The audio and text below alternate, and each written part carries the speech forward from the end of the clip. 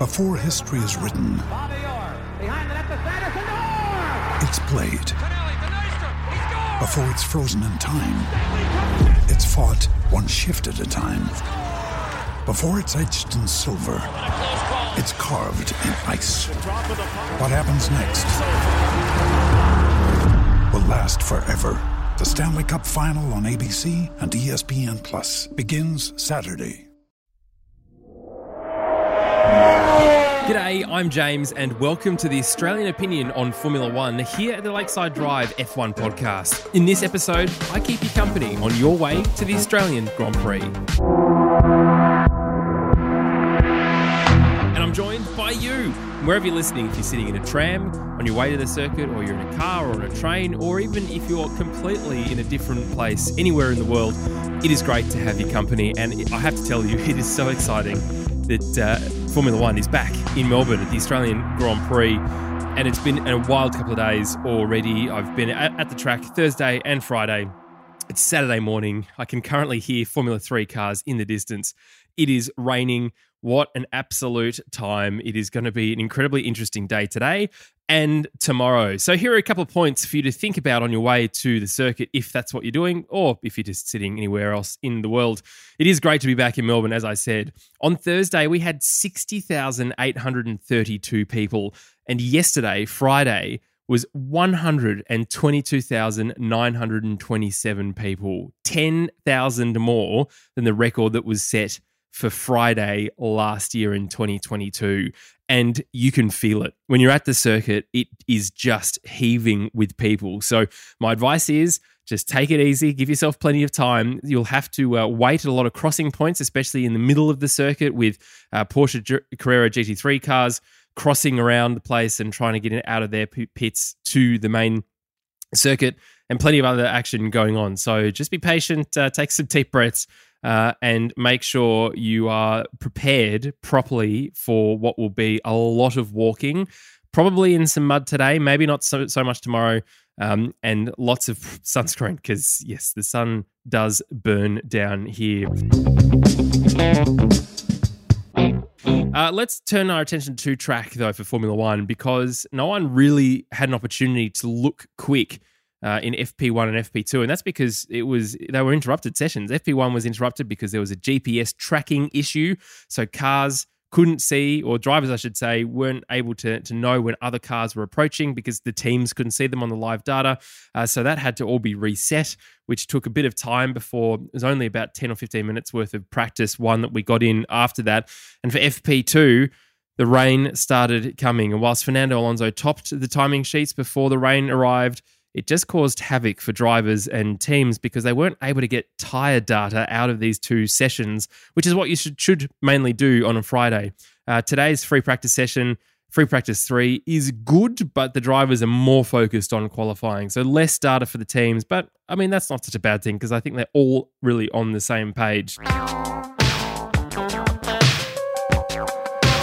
F3 and Formula 2 on track. Oh, I gotta say, it is bloody amazing and very, very exciting.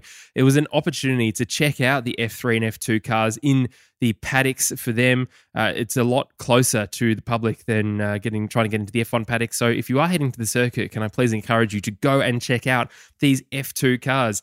Mechanics are wheeling them out for everyone to go and have a look and ask questions on all the rest of it. It is a great vibe to do that, and they look fantastic on track. And without any surprise to anyone, the F3 cars are mighty fast, faster than that bloody S5000 stuff that allegedly we had here last year, which really sucked, to be honest. But anyway, it's good to see them in those junior series here. It also means there's more drivers, which is fantastic for us to engage with in the F2 paddock and in the F3 paddock as well. Well, it is raining today. It looks like it's going to be somewhat sunny tomorrow, but we never know what Melbourne is going to do. The rain tried its best to stay away from Albert Park for Thursday and Friday, but it did end up coming down pretty heavily towards the end of yesterday on Friday. So, yes, prepare for some wet weather on-track action, potentially a wet qualifying and maybe a dry race. It's going to be interesting then to see which kind of team that is going to suit, although Red Bull probably will walk away with it. It is, we all know, rather, that Fernando Alonso loves a bit of a wet track. Cast your minds back to Canada last year, where he was an absolute ace in qualifying then. And finally, well, Danny Rick is back. He's back in Red Bull gear.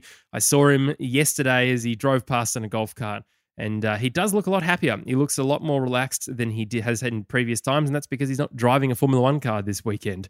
But what that does mean, though, is that he has said that the hunger to be back on the grid has already returned. And remember, he wanted to give himself a bit of a break before really making that decision. But it was some really interesting comments from Christian Horner.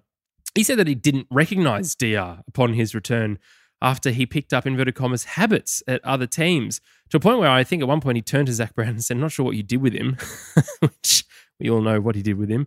But he said he's only 10 minutes away from being ready to race in that Red Bull machine, which is an interesting comment, considering DR has been out for the first 2 races. He's now here. He's started to be part of the Red Bull team. And of course, he's doing so much in the way of activations and fans, seeing all fans and everything else as much as he could over this weekend.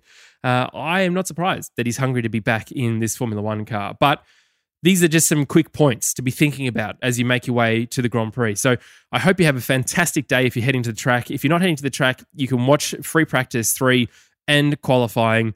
And this afternoon and this evening, we will be heading to a venue in South Melbourne. If you want to find that out where we're going to have some beers, the 3 boys, Tommy T. Campy and myself, you can head to our Discord server and find in the AusGP meetup thread there. Well, it's great to chat to you. We've got so much more to come, including a qualifying review episode this afternoon. And of course, our race review on Monday, which we can't wait to do as well. Thank you so much for listening. Make sure you subscribe to the show, leave a rating or review if you enjoyed it. And of course, if you haven't yet, just pop back. Listen to that little short chat that I managed to have with Valtteri Bottas, because that has been an incredible thing for us. It was great for me, brilliant to meet him. And there's one thing I can say, go Valtteri for this weekend.